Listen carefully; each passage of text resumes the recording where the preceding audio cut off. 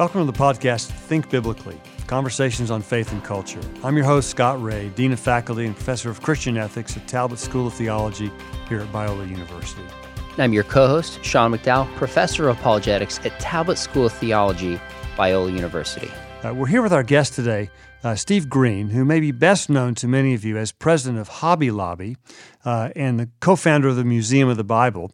But the reason we're having him on today is because of his new book entitled This Beautiful Book, an exploration of the Bible's incredible storyline and why it matters today. So, Steve, welcome. We're really glad to have you with us. You bet. I appreciate you having me on. Well, tell us, first of all, what motivated you to write this book on the Bible? And you've got sort of a unique style in this where you're retelling a lot of the major stories of the Bible. Tell us a little bit about why you chose to write it in the way that you did. Well, I was giving a tour in the museum, and we look at the Bible in three ways. The Bible Museum, its history, its impact, and its narrative. And I had made the comment that on the narrative floor, our goal is for a person to have a basic understanding of the story of the Bible, really for the person that doesn't know the Bible story at all. And a prominent pastor made a comment that that's where some scholars may give you some flack trying to point out that it is a story. And I just have to kind of scratch my head thinking, they have read this book, haven't they? And yet there are those that will argue that it's not, that it's just a mishmash of stories. But when you take an honest assessment of the book, it tells a story. And so what I wanted to do was really tell the Bible story and highlight how that it all comes together to tell one large meta-narrative, a story that if it is true, as I believe it is, then it indicates that we're still right in the middle of that story, which is an intriguing thought in itself. But the point is to show that it is a story and what is that story.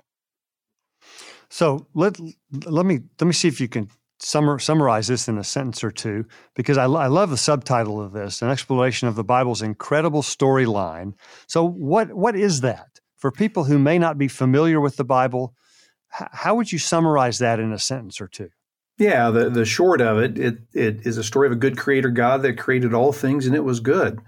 But because of man's disobedience, the relationship was lost, and he had to send a son to pay the price that that relationship could be restored if we accept it. That's the story of the Bible.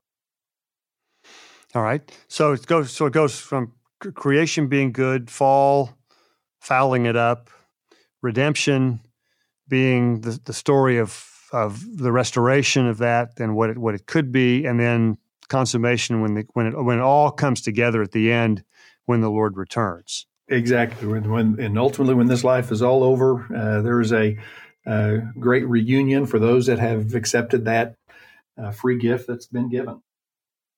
So what do you say to people who maybe may question you, why you put so much effort and so much funding into the Museum of the Bible? We have I think, an incredible level of biblical illiteracy today and indifference to the Bible today. What the second half of that subtitle, the why it matters part, what would you tell people if they question you about why the Bible matters today, and sort of why have you put all this effort into, communicating the stuff about the Bible?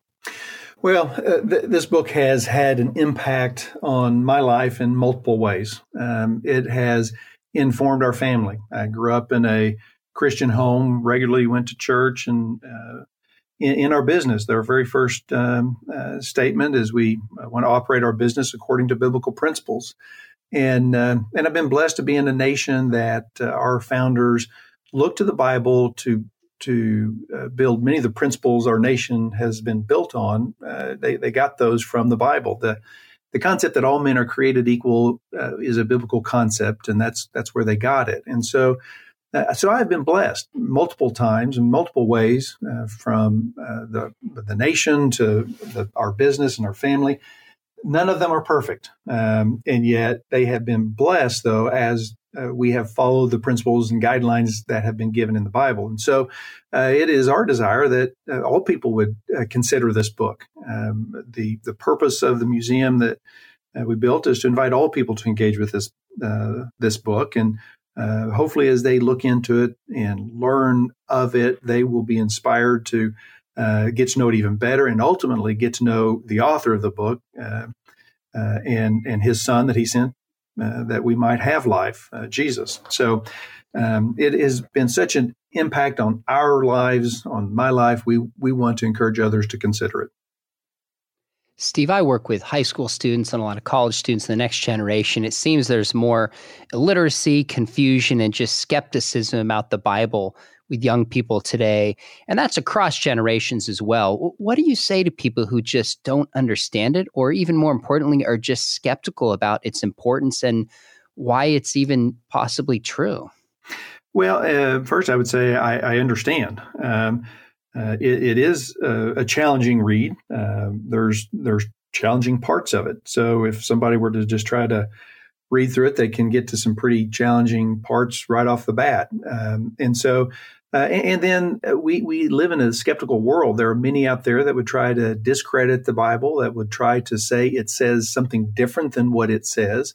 And so there's a lot of questions out there, and we don't teach it in our schools as we once did. Therefore, we are probably more ignorant of this book than we've ever been as a nation. So I get it and I understand. And that's why I've felt like it would be of value to say, well, let's set all that aside for a moment. Let's just, first of all, understand what is this book's story and what is it saying? And then it's a great starting point for a person versus hearing a lot of the chatter and the stuff that goes on out there. And that's what I was wanting to do with the book.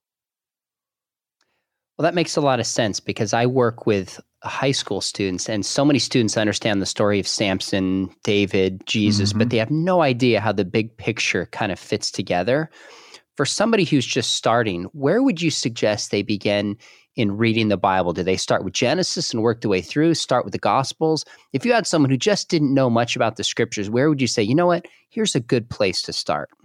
Yeah, I think that there potentially is different answers for different people, but I would think that, getting a good foundation in Genesis and Exodus and understanding the challenges that the Bible explains much of the struggles that we face in life, and then maybe jump to a book of John or one of the Gospels to see some of the culmination. But there's a lot of good stuff in between as well, but that might be a good place for somebody to start. Steve, I love the challenge that you issue to those people who are confused or skeptical about the Bible and why it matters. And that is just simply to read it. Sean and I both come across lots of people who are critical of the Bible, and we are stunned to find out how many of those critics have never read the Bible, not to mention all the way through, but are really minimally exposed to a lot of the Bible. And so I think that challenge that is throughout your book may be one of the most impactful things that you say throughout the book. I take it you've had several critics of your work on the Bible and on the museum that have never read the book seriously for themselves. Well, and even scholars. There was a scholar in an interview that made the comment to make the New Testament seem as if it's a continuation of the Old Testament is a Christian view of the Bible. And it just makes me think, well, it is a Christian view of the Bible. It should be an honest atheist view of the Bible because it is a biblical view of the Bible. The Bible itself is saying when Jesus in the New Testament says he came to fulfill all the law and the prophets, he's tying it all together. And when you have prophecies in the Old Testament that are clearly pointing to Jesus, there are an honest assessment of this book is that it is telling a continuous story. So yes, there are those that will scoff and say, well, that's just my perspective. It's a Christian perspective. But I would argue, no, it's an honest perspective of the Bible if we just let it speak for itself. One of my favorite floors at the Museum of the Bible, I got to visit with my son about a year and a half ago, was the floor that just shows how wildly influential the Bible has been in literature, in history, in art, and so on. And I'm curious if you could explain some of that to a skeptic who goes, well, I don't believe in miracles. I don't believe the Bible's true. How would you make the case that somebody should still take the Bible seriously, even if they begin with an assumption that God doesn't exist, miracles don't happen, and they don't buy the Christian story? Yeah, well, the narrative floor, as I said, is where we just are trying to tell the story of the Bible for the person that doesn't know any of the Bible story. And then the history and the impact floor really are addressing two questions. One is this book true? And there are those that argue it's not. It's a fable made up. And then there are those that argue it's been the scourge of the earth, created all the wars and so forth. And the impact floor is to address that. Has this book been good for society or not? And when you give it an honest assessment, it has had an impact in every area of life, and it has been good for mankind in every area. Yes, there have been those that have taken God's word and used it for their own selfish ill intent. But my argument is not to blame the Bible for man's misuse of it. When we follow the principles of this book as designed, it's been good for mankind in every area. And that's what we're trying to show in the impact floor, is that it has been a force for good in our world. Yeah, I think some of the critics, I think, don't often make the distinction between what the Bible teaches and sometimes our inability to live up to the Bible's ideals. And sometimes they blame our inability to live up to those ideals as a criticism of the ideals themselves. And so I think that's a helpful distinction to make when it comes to the impact of the Bible. Yeah, and really you have really interesting reaffirms what the Bible teaches, and that is that we are all fallen, we are all imperfect, and therefore it would be expected that we're going to make mistakes and mess up. And even once we've accepted Christ, we still are imperfect people that makes mistakes, and it just shows that the Bible has that right as well. You have a really interesting section in the book on the Bible's significance, something that I was not familiar with. It was the list of the top 100 events of the last 1,000 years. Tell us a little bit about that list and what sits atop the list. Yeah, Life magazine in the year 2000, at the millennium, came out with this publication, 100 most important events of a millennium for the last 1,000 years, and things like Columbus discovering America, germ theory, Hitler coming to power. So it was not necessarily good. It was good or bad, which makes me think the term important probably wasn't right. I think that impactful would have been a better term, because I wouldn't argue that Hitler coming to power was important, but it impacted our world. But number one on that list was Gutenberg prints the Bible. And I think it's important to note it wasn't the Gutenberg press. It was Gutenberg prints the Bible. That changed our world. And I suspect that most people would not think of the Gutenberg printing the Bible being such an impact in our world, and yet it has had an impact and impacted our world in, as Time magazine put it, the most significant, or Life magazine, the most important event of a millennium. So if it's had such an impact on our world, I think that it's important that people know it. Why did it have such an impact? Was that impact for good or ill? And is it something that we should continue to look to have an impact on our world, or reject, like Hitler coming to power? So I think there's great value in understanding its impact and being curious as to find out why. I think just from a historical and cultural perspective, I think so many people fail to just understand the reach that the Bible's had. And that's what I appreciate about the museum so much. Even though I've grown up in Christian circles and been trained in apologetics and theology, I was stunned at how deep and far and wide the Bible's influence is. But let me ask you a personal question about that. For me, my favorite stories in the Bible are David and Goliath. And then when Jesus stands before Pilate, and Pilate says, I have a choice over your life or death. And Jesus looks at him battered and bruised and says, you have no power over me. I love those two instances in the Bible.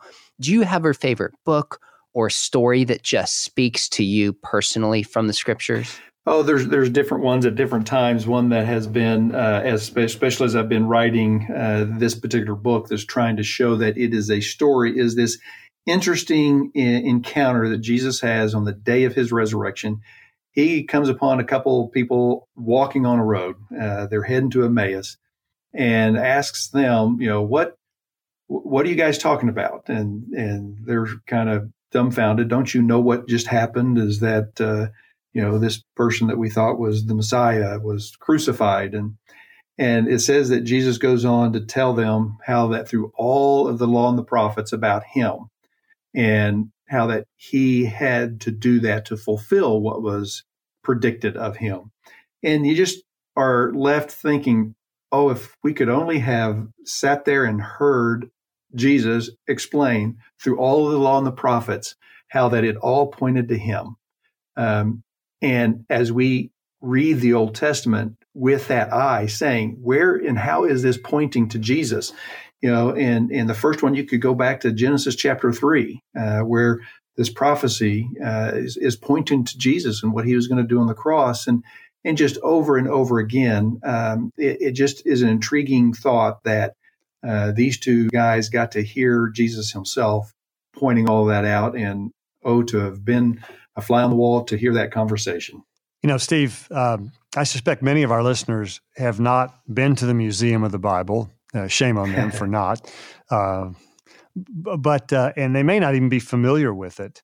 So tell us a little bit about the museum. Why was this such a burden for you to be one of the co-founders?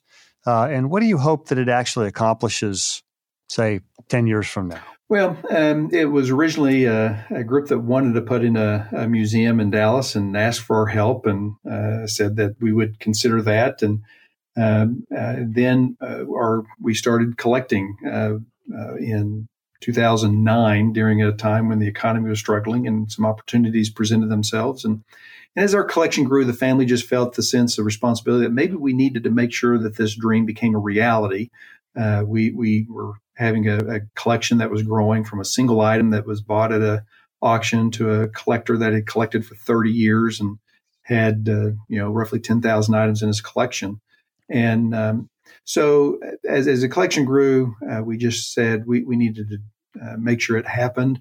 It was not a foreign concept. My brother that had started a Christian bookstore had mentioned throughout the years the idea of putting in a Bible museum. So it was not foreign, and it was like we just saw God's hand in it time and time again, that He was directing and showing us the way, and it was an exciting venture for us, and a lot to learn, mistakes made, and having to adjust. But it's just been really an exciting journey that we saw God's hand in it from time and time again, and continue to see God using the museum, and excited about all that it can be. We're brand new, we're rookies at it, but a lot for us to learn, but a lot of good things going on there at the museum.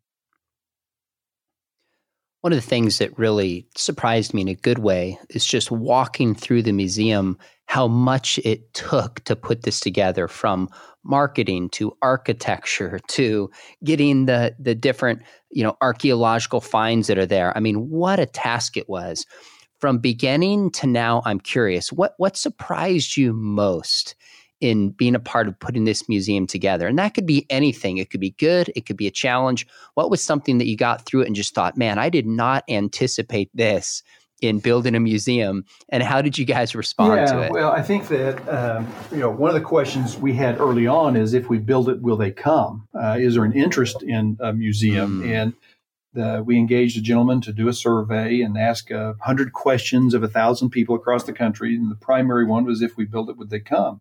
And he made the comment, it was overwhelmingly positive. It was over 80% had a positive view of a Bible museum. And so wow.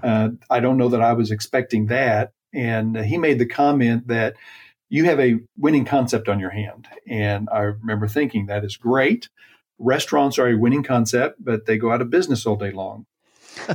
So it's not that you have a winning concept. You still have to do it well and do it right. And so we engaged some of the leading design firms around the country to help us make sure that we told this story in an engaging way. They built presidential libraries to working with Disney, and each were kind of given a specific portion of the museum and a task to take that and make it the best it can be. And they did a great job. And the other thing that comes to mind was just the response we had in D.C., which I was a bit concerned. How is D.C. going to respond to a Bible museum? But at one point, one of our advisors made a comment that they had never seen a project go through all the committee approvals with 100% approval, yet ours had.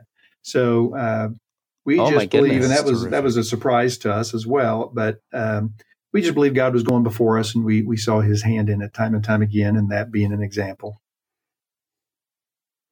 Well, after all, given how the Bible impacted the founding fathers, that would be sort of odd to have people in Washington, D.C. give you grief about a museum of the Bible. Yeah, it's been. So tell us, Steve. I was going to say, there's been times that we've been somewhat criticized because we put it in D.C. and as if, all we're there for is to influence Congress. And of course, I'm thinking, who's not in D.C. to try to influence Congress? And what would be wrong if that was part of our motivation? We do hope that Congress comes in and understands the influence this book has had on our nation. But it was selected because of the three cities we were looking at. It showed that is where it would be best attended because it's just the hub of museums in our nation. And it just made sense that we would be in D.C. because we want to be where museum goers are going. And that's D.C. So, Steve, tell us a little bit more about how your work with the museum has impacted your own faith and particularly your appreciation of the Bible. Well, I grew up with an appreciation, and but it was not at a scholarly level. I was a layman. I am a layman. I attend church, but I've never had any biblical training. But this venture, this journey has allowed me to rub shoulders with some of the leading scholars in the world. And as the more I have learned some of the challenges and some of the depth of what we have, the archaeological evidence, the manuscript evidence, it has really given me a greater appreciation for this book and how incredible of a book that we have. The evidence is overwhelming. There are those that have set out to prove Scripture wrong, that when they are willing to go where the evidence leads, it causes them to say, for me not to believe this takes greater faith than to believe it. And so the more I've learned, the more I've studied, the deeper my faith has been and the greater appreciation I have had for this book. And so the journey has been a learning experience for me that has been of great value for me and my family. In my life, one of the reasons I have such respect for and love for the authority of Scripture is just parents who believed it, lived it. My father's been an apologist, and he would write books and defend it. They would read it and just model and live it in their life. I'm curious, what are the things in your life that has given you just a love and respect for the Scriptures? Well, I would point back to your dad's book as well. I remember I was in high school and getting a copy and reading it and it deepening my faith. Of course, raised in a Christian home, so there was that foundation, going to church. We would go to youth camps regularly, and I remember those being strengthening times for my faith, as well as conferences that we, after I got married, we would go to, and those are times where you set aside some time alone, that you kind of are turning the world off, and you're just focusing on God for a concentrated period of time. I have found that those to be important times in my life. So there's a lot of factors, my own personal reading in Scripture as as I'm hearing from God, I teach a Sunday school lesson, rotate with a couple of others, and those are opportunities for me to go deep in sections and learn and hear from God. So there's many disciplines like that have informed my life. Steve, I think for many of our listeners, especially who have not been exposed to your book yet, you may be best known for being president of Hobby Lobby. You mentioned a few minutes ago that you early on in your business devoted yourself to running the business according to biblical principles, and you've seen how that's functioned in your business. But could you be interesting to hear you say a little bit more about how you see the business of Hobby Lobby connecting with your Christian faith? I think that it starts with that first statement of purpose, is that we strive to operate our business according to biblical principles. And I go back to a lesson that Dad taught us years ago, and he still teaches today, still active in the business, is that in 1986, he had a family meeting and sat us down and told us he did not know how the company would survive, because 85 was the one year in our history where we lost money. And so 86 was a very tough year. Our profits were typically all made in the fourth quarter at that time, and we were facing the slow months, and Dad got to a point where he didn't see that he'd be able to pay the bills. So he spent a lot of time crying out to God during those months of 1986, and the year wound up being the second, almost double the best profit year we had ever had. And Dad will say to this day that it was a clear lesson to him, is that this is not our business. He was crying out to God to intervene. We believe he did, and the lesson is that this is his business. We are only stewards of it, and we are called to operate it according to the principles that he's given to us. And that was very formative. And this idea, this concept that God owns it, we're just stewards of it, was and is foundational to how we strive to operate the business. You know, I've thought a bit about this just as we've been thinking about the chance to have a conversation with you. I remember when my kids were young, the number of projects that we got involved with that began with a purchase at Hobby Lobby.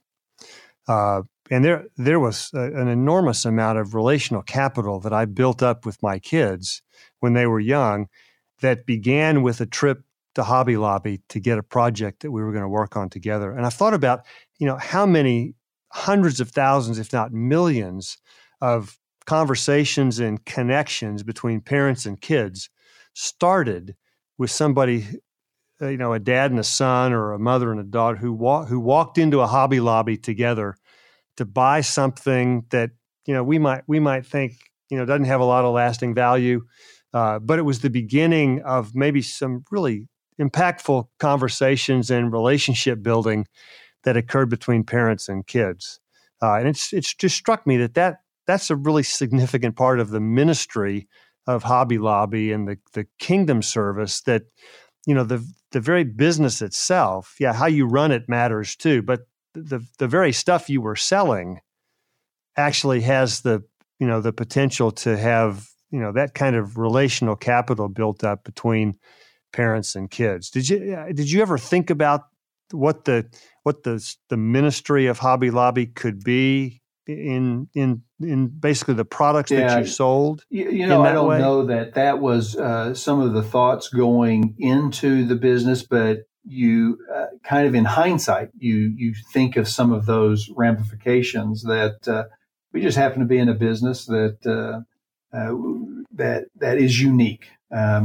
People, you talk about having left brain, right brain, the creative mind, and the orderly mind, and we're catering to the creative mind, and there are many out there that are creative, and God made us a creative being. He is a creator God, and in the Old Testament, He called upon the artisans that were skilled in their art to help build the temple and tabernacle. So So God celebrates the creative mind, and it is, as you mentioned, a great opportunity for family development and development of the being that God has created, especially those that are creative. I don't claim to be very creative myself, but so yeah. Again, some of that is not necessarily the thoughts when you're first going into it. It's a business, and it's a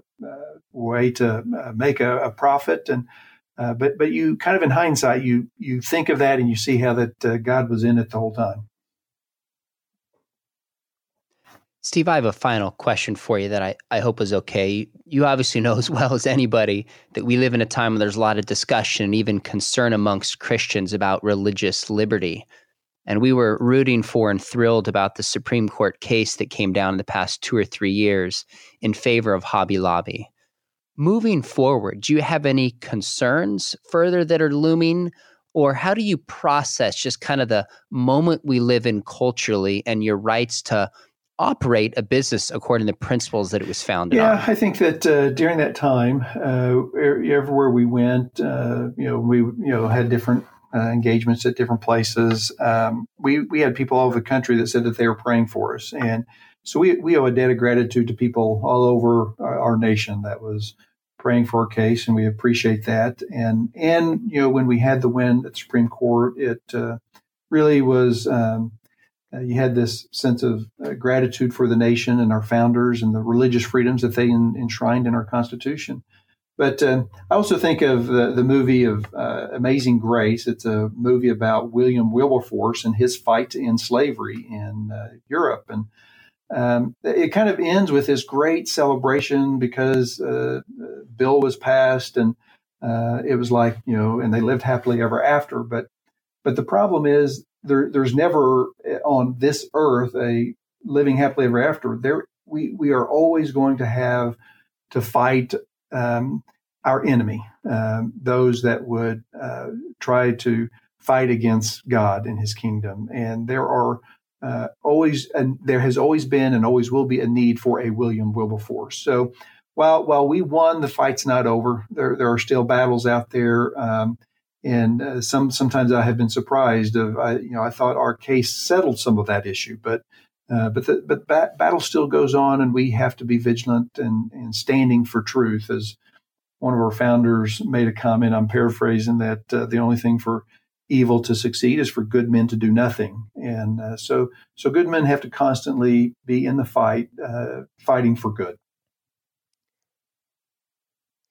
Steve, we want to say a special thanks for being with us. It's been a rich conversation during our time. And I want to commend to our listeners not only your new book called This Beautiful Book, an exploration of the Bible's incredible storyline and why it matters today, but also if our listeners are not familiar with the Museum of the Bible, to go online and to visit it in person whenever possible. It's a wonderful place, and you've just done a wonderful thing by providing that for not only for the Christian community, but for the culture at large. So we're very grateful for your being on. My pleasure. Thank you both for having me.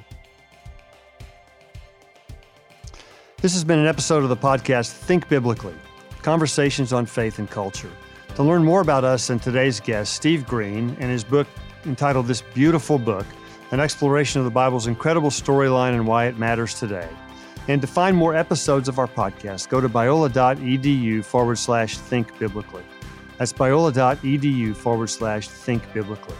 If you enjoyed today's conversation, give us a rating on your podcast app and be sure to share it with a friend.